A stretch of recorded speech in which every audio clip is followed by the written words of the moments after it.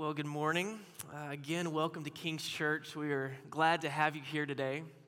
This morning, we're going to be continuing on in our series over Mark. Through this series, we've just been asking, who is Jesus? Today, we're in week 7 now of 17 series, and we're taking our time again to ask that question of who Mark is presenting Jesus to be, because it's a really important question, right? Who Jesus is and how you respond to that has eternal consequences. But to answer the question of who Jesus is, we're not going to go to popular opinion. We don't go to culture, right? Jesus isn't who I say he is. Jesus isn't who you think he might be, who we want him to be. Who Jesus is can only be answered through Scripture. And so that's why we're asking that question as we're going through Mark. Today, we're going to be covering some really famous stories. The feeding of the 5,000, and then when Jesus walks on water. And as Catherine said, I think a lot of us know these stories, but I don't want us to tune out. Because through them, Mark points back to the Old Testament a number of times to show in depth and in detail who this Jesus is. He's more than someone who can just feed you. He's more than someone who can just walk on water. There's a depth to who he is. And in the moment, the disciples really miss this. It says in the passage that their hearts are hardened and they don't understand who Jesus is. So I don't want us to leave here today not understanding who Mark is portraying Jesus to be. Because again, who Jesus is and how you respond have eternal consequences. And so today, as you're leaving, I want you to leave realizing that Jesus is the God of the Old Testament who is now here and present in the flesh. Our big idea is that Jesus is the sovereign Lord of the Old Testament who cares for his people. He's not just another prophet. He's not a good teacher. He's not just one historical figure. He's not John the Baptist or Elijah back from the dead, but he truly is God in the flesh.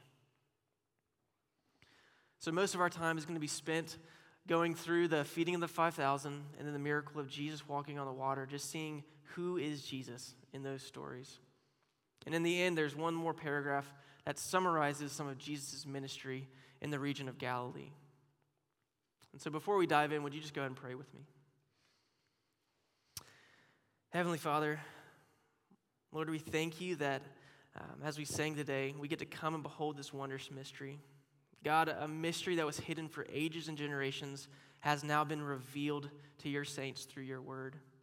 So I pray that we would you would open our eyes to behold who you are through Scripture. And would that picture of who you are, God, motivate us to worship you in spirit and in truth. So Lord, give me the words to say. Would your Spirit be moving and active today? That's your name we pray. Amen.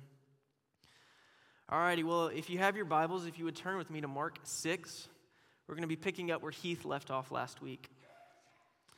So today is Mark 6, verses 30 to the end in verse 56. And we'll start out, we'll just go ahead and read the feeding of the 5,000.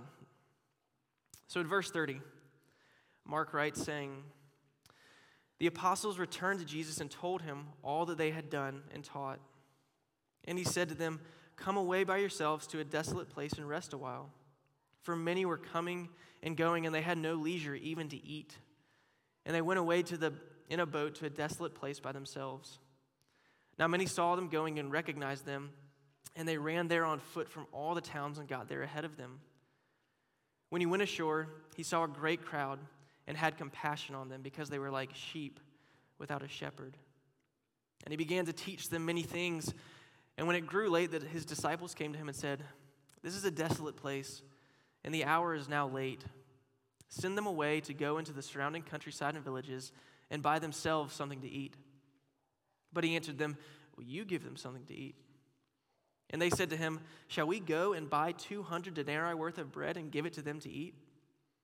And he said to them, 'How many loaves do you have? Go and see.' And when they had found out, they said, 5 and 2 fish. Then he commanded them to all sit down in groups of 50s and 100 on the green grass. So they sat down in groups of hundreds and 50s.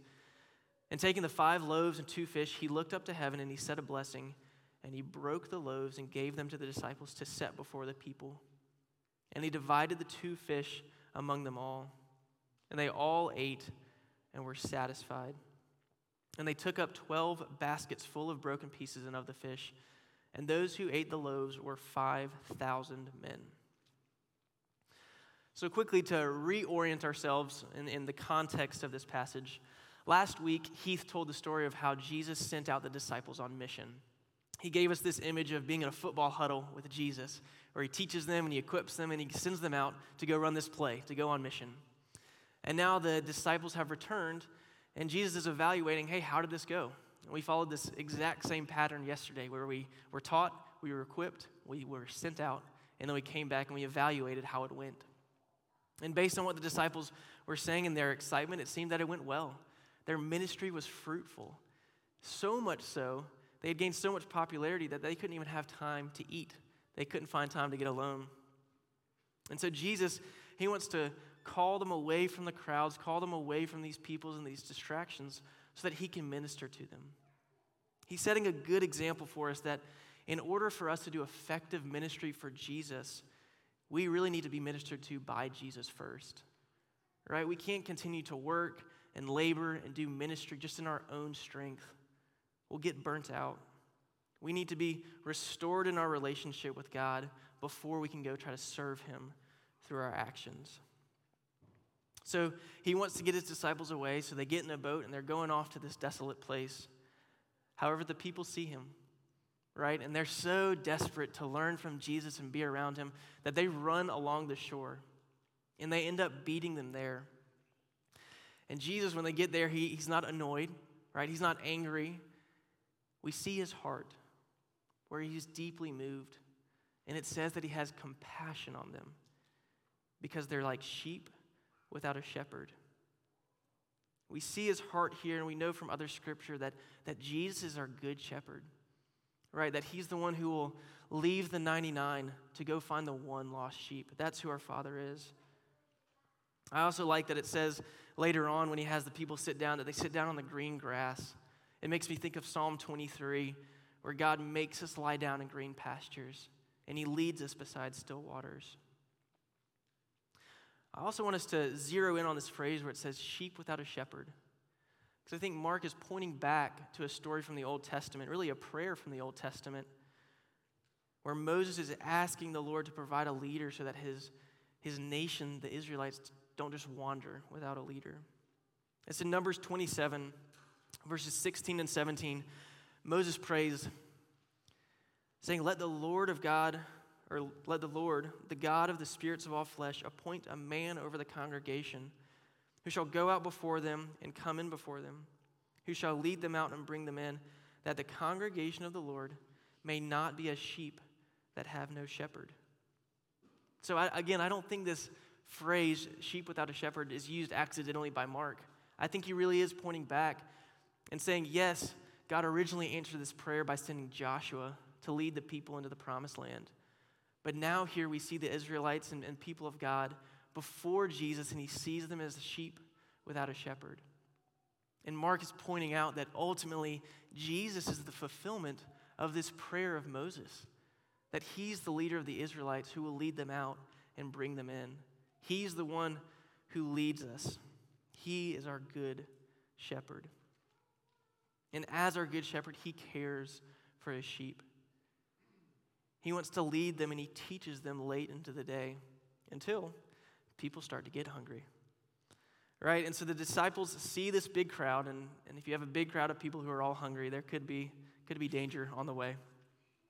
And so they go up to Jesus and they say, hey, we need to send these people away. And Jesus says, well, why don't you feed them? And then they respond, and they kind of point out how absurd Jesus' statement is. They say, Jesus, do you want us to go spend 200 denarii worth of money to buy food for these people? And one denarii is what you would make in a day's wage. So 200 days of working, or 8 months out of a year, if you took all of that money that you earned and went to buy food, that's how much it would cost to feed these people. And we know this story, right? We go, yeah, that's a lot of people, but Jesus feeds them. But I want us to put ourselves in this situation. Let's pretend that Jesus calls us up and he says, hey, King's Church, you're going to be catering this event today. And if we average around 50 people a Sunday, that would mean that everyone here would have to bring enough food to feed 100 guys. That's guys, not just women, right? And so as Catherine and I have been married, she continually forgets that I eat a lot more than she does. And guys, right, we can't go to Subway and eat half a sandwich. We need the full thing. So let's pretend we were we choose Subway to cater this event. If we want to feed 5,000 guys, we would need a Subway sandwich that's a mile long. And if we could do Subway for $5 a foot long, we're looking at $25,000, right? Just to feed the men. And there's probably a couple thousand more women and children there. And so in that situation, I would be exactly like the disciples. I would be like, I'll empty my savings. Is that what you want? So that I can feed these people one meal. This situation, in my opinion, would look impossible. And to the disciples, they also see it as impossible. But God has a plan. So Jesus, he has them sit down in groups of 50s and 100s on this green grass. And then he sends the disciples out to go see, what do we have right now?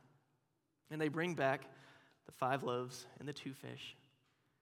And Jesus takes the bread, he blesses it, and he breaks it. And then he gives it to the disciples so they can start dispersing it to the people. And they start handing it out, and they keep handing it out, and they keep handing it out, until 5,000 plus people have eaten their fill. How cool is it that Jesus doesn't just give enough food so that we don't starve and we can make it to the next meal, but he satisfies his people with an abundance to the point that there are leftovers from this bread multiplication that Jesus does. I think it's also important and worthy to note that Jesus likes to use what was already there, right? He easily could have just made food appear out of nowhere into people's laps. But he had the disciples go out to see what was available to them. And someone gave up the food that they had in order to be used by Jesus. And then he used his disciples to disperse this food. He wanted to involve other people in his miracle. And while this miracle truly is incredible, there's even more to it than Jesus just feeding a lot of people once. Right? Because in the Old Testament, we see that God constantly fed people with bread from heaven.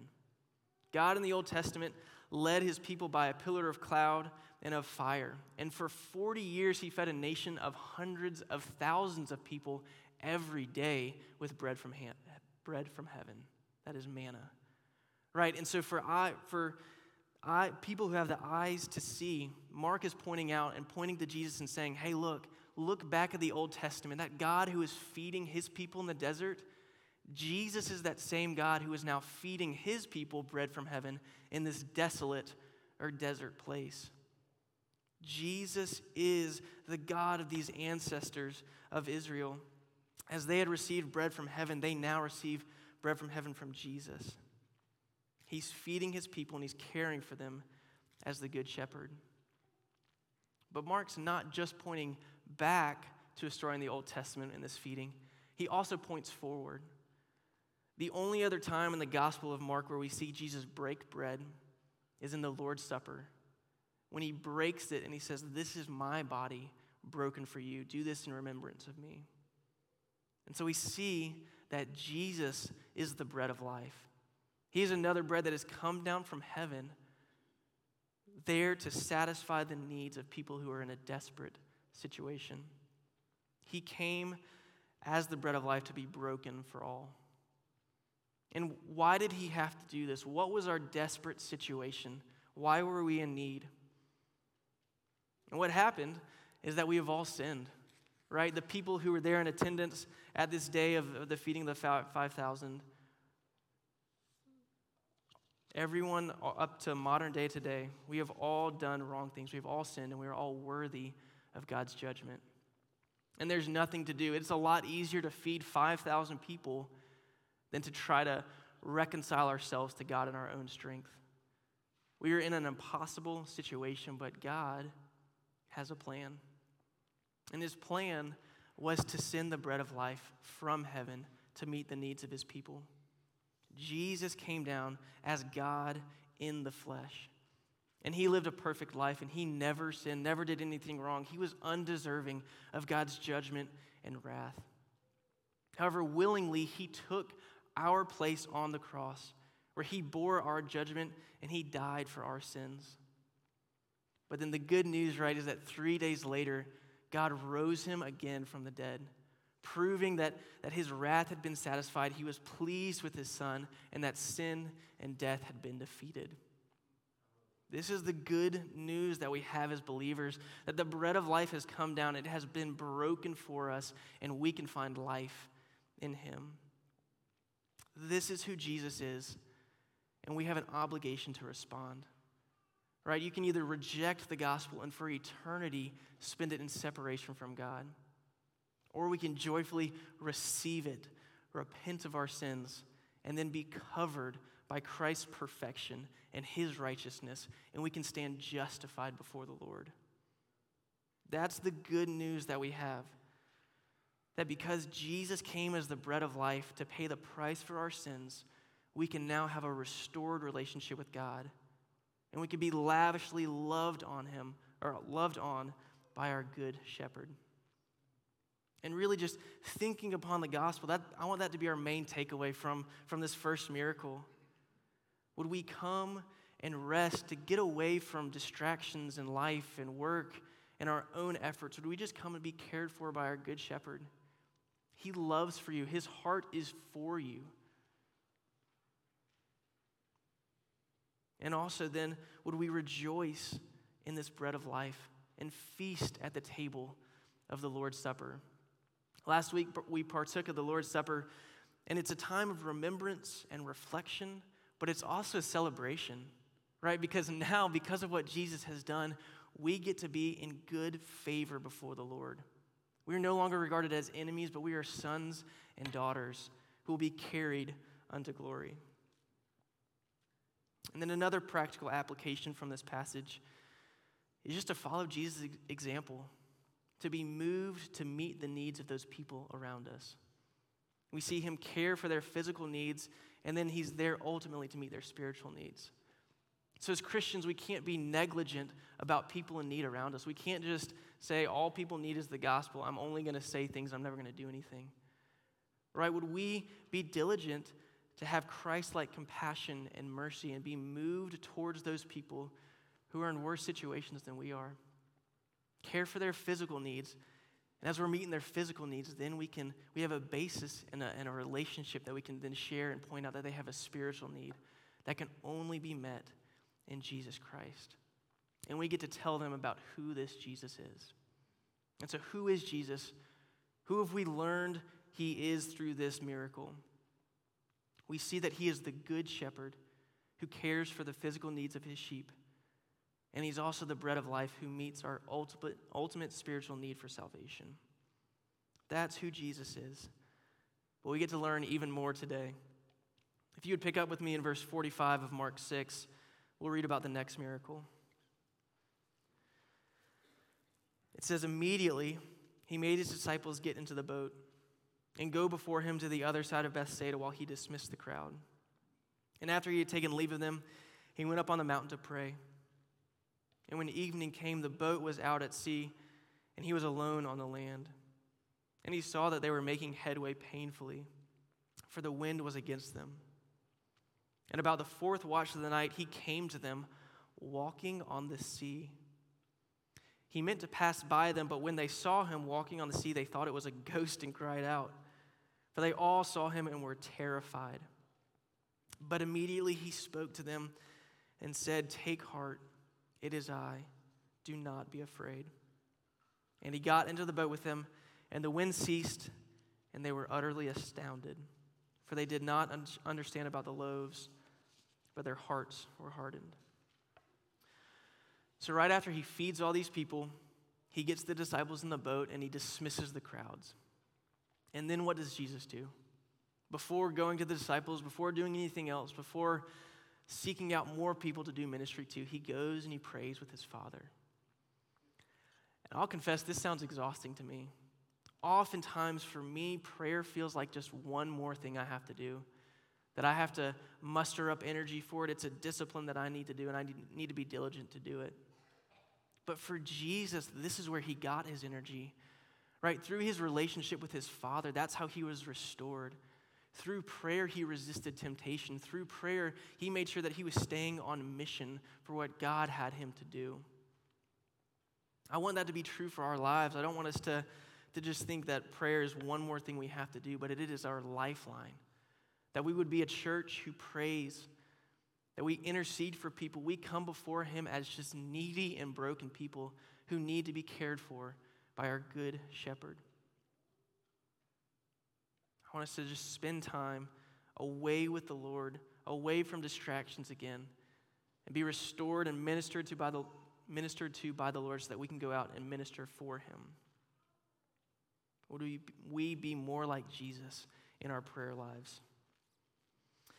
So while Jesus is praying, the disciples are out battling the winds and the waves on the sea. And they must be exhausted. But I want us to think that they're only in this situation because they were obedient to Jesus. Right? So often I think people think that, or people even preach, that Christianity, if you believe in Jesus, he's going to make your life great. And while there is something great that we have our spiritual need met in Jesus Christ, life might get a lot more difficult because you believe in Jesus.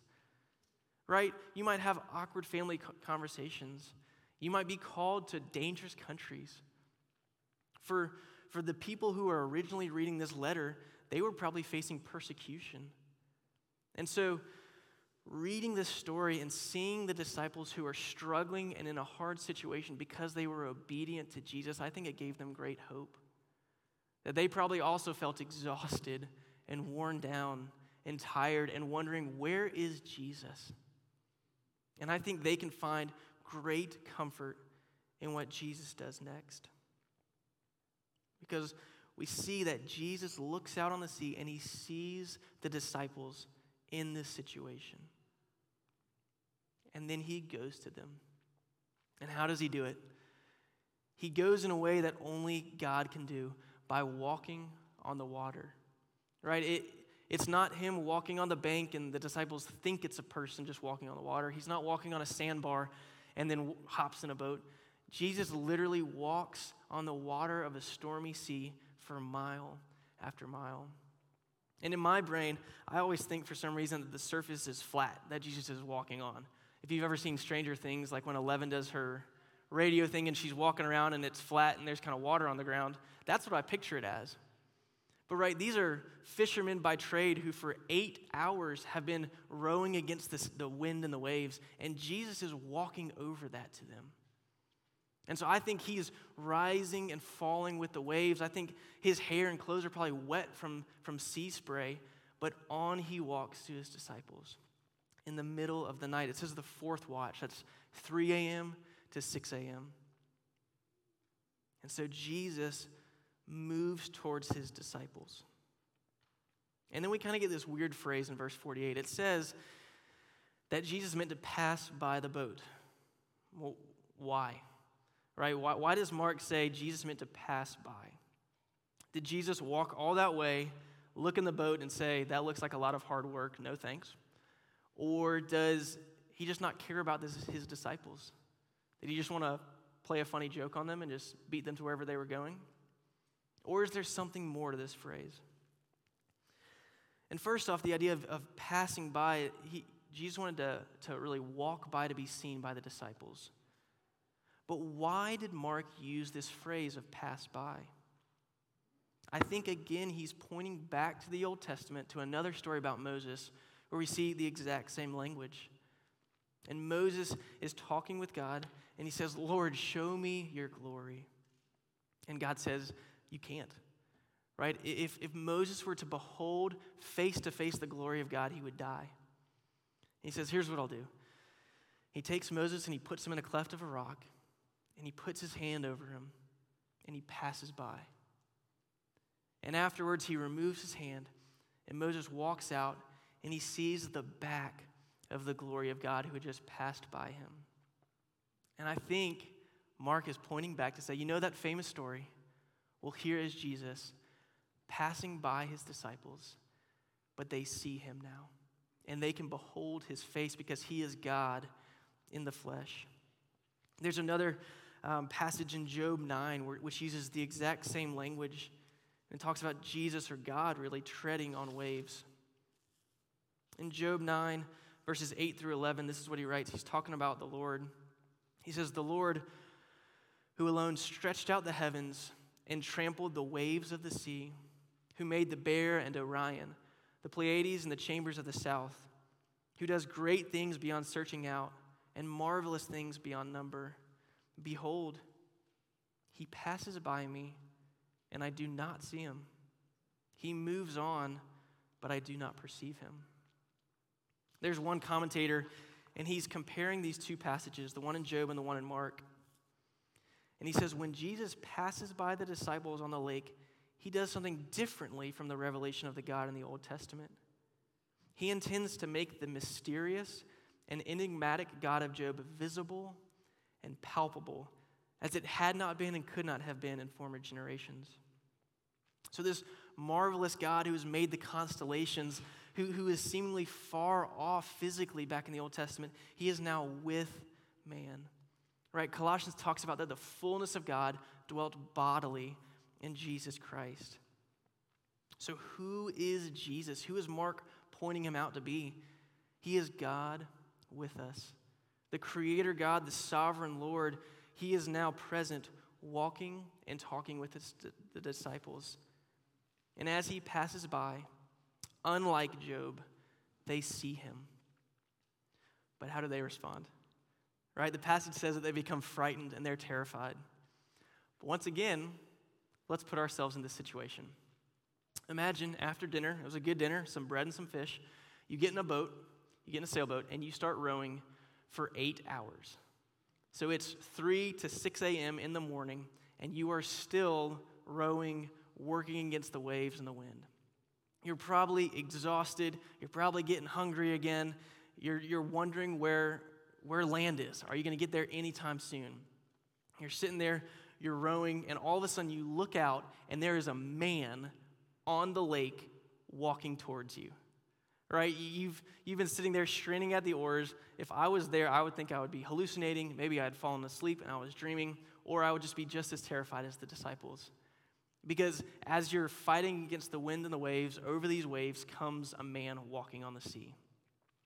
So they're scared. And what does Jesus do? But he calls out to comfort them. And with his words of comfort, he makes yet another massive claim at his divinity.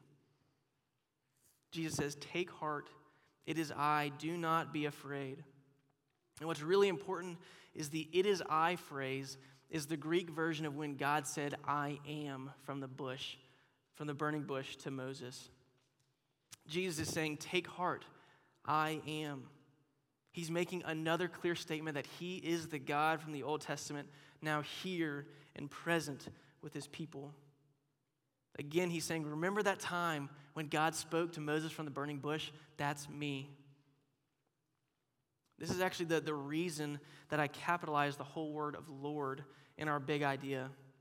The big idea is that Jesus is the sovereign Lord of the Old Testament who cares for his people. And the reason I did that is because in your Bibles, if you ever see Lord in all caps, it's meaning that in that instance, the word Yahweh was used for God. And Yahweh means I am. It's the name that God gave Moses when he was speaking to him from the burning bush. And so now Jesus is saying that name Yahweh applies to me as well. I am God. This is a massively bold claim, right? Ultimately, this is why the Pharisees hate him and crucify him, because he's claiming to be God. But the disciples don't understand in this moment. They're amazed, they're awestruck that when he gets in the boat, the wind and the waves stop, but they still don't understand who he is. They failed to see that Jesus was their good shepherd and their bread of life who was there to care for his people earlier on. And here now, they fail to recognize that he's saying, I am. I'm that God who created the wind and the waves. I have all authority over them. And eventually, right, the disciples come to understand who Jesus is, but in this moment, they miss it. And it goes to show that the only way we can recognize who Jesus is and respond in faith is if God opens our eyes to the light of the glory of the gospel so that we can see it. And so today, I want you to think, Are you like the disciples in this situation? Do you see Jesus as a good teacher, someone who did amazing miracles? Maybe you're even amazed at what he's done. But do you know him as your Lord and Savior? Because if you know him as your Lord and Savior, then you can have comfort that the great I Am sees you in your distress. He has met your physical and spiritual needs, and he will carry you into glory. Again, the original readers of this letter were facing persecution and death. So I think they found great comfort from this passage, knowing that God saw them and he went to the disciples. They could withstand anything, knowing that God sees and he cares for his people. And today we can also draw comfort from that. That you might be up late at night in the fourth watch from 3 a.m. to 6 a.m., just feeling guilt or anxiety or fear or doubt or whatever those things are. We can know that God sees us in those instances, and that Jesus stands at the right hand of God, constantly interceding and praying for his people. So who is Jesus from this passage? He is the great I Am, who is present on the earth to help us with our struggles. And finally, we just have one last paragraph. This is, we see Jesus continuing to heal people throughout Galilee. So if you still have your Bibles open, we're in verse 53. And it says that when they had crossed over, they came to land at Gennesaret and moored to the shore. And when they got out of the boat, the people immediately recognized him and ran about the whole region and began to bring the sick people on their beds to wherever he was. And wherever he came, in villages, cities, or countryside, they laid the sick in the marketplaces and implored him that they might touch even the fringe of his garment. And as many as touched it were made well. Again, this is a little summary of some of Jesus' ministry in the region of Galilee, where he is continuing to go out, teach people, and heal them. I think it's incredible that if someone just came and literally touched his shirt, they were healed. What power God has. And while his power and abilities are limitless, I don't want us to mistake amazement at what Jesus can do with who Jesus is and having saving faith in him. Think about how many thousands of people Jesus just fed, and then how many thousands more throughout his ministry he teaches and he heals and all the miracles he performs. And yet, on the night that he was betrayed, and when he went to the cross, he did it alone.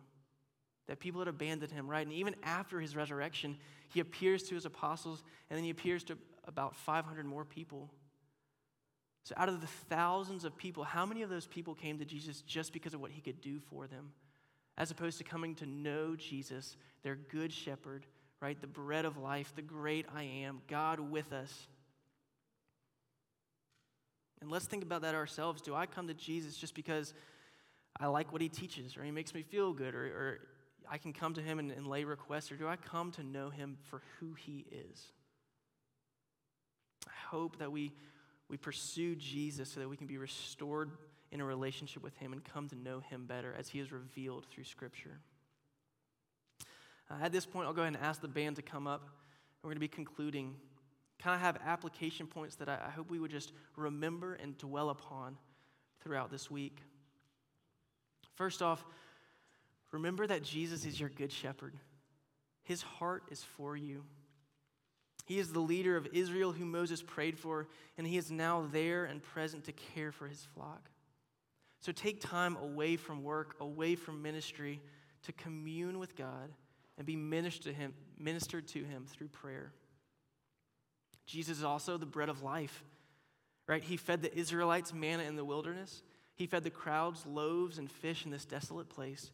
And one day in eternity, we have another great feast that we get to look forward to, where we will be welcomed in as the bride of Christ and feast with him because of his sacrifice as the bread of life. And finally, Jesus is the great I Am. He truly is God here in the flesh. He has authority over the elements of nature and over all things. And he sees us in our distress.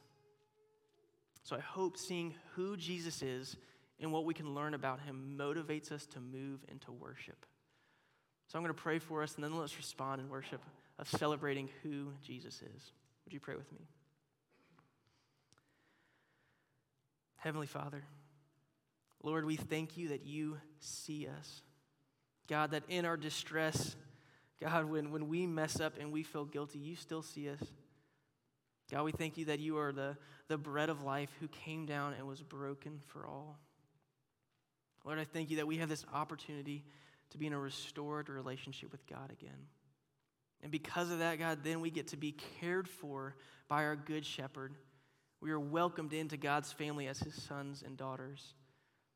God, we long for the day for you to come back so that we can enjoy this wedding feast with you in glory. We love you, Lord. Would we take time to be ministered by the word and through prayer? Continue to pray. Amen.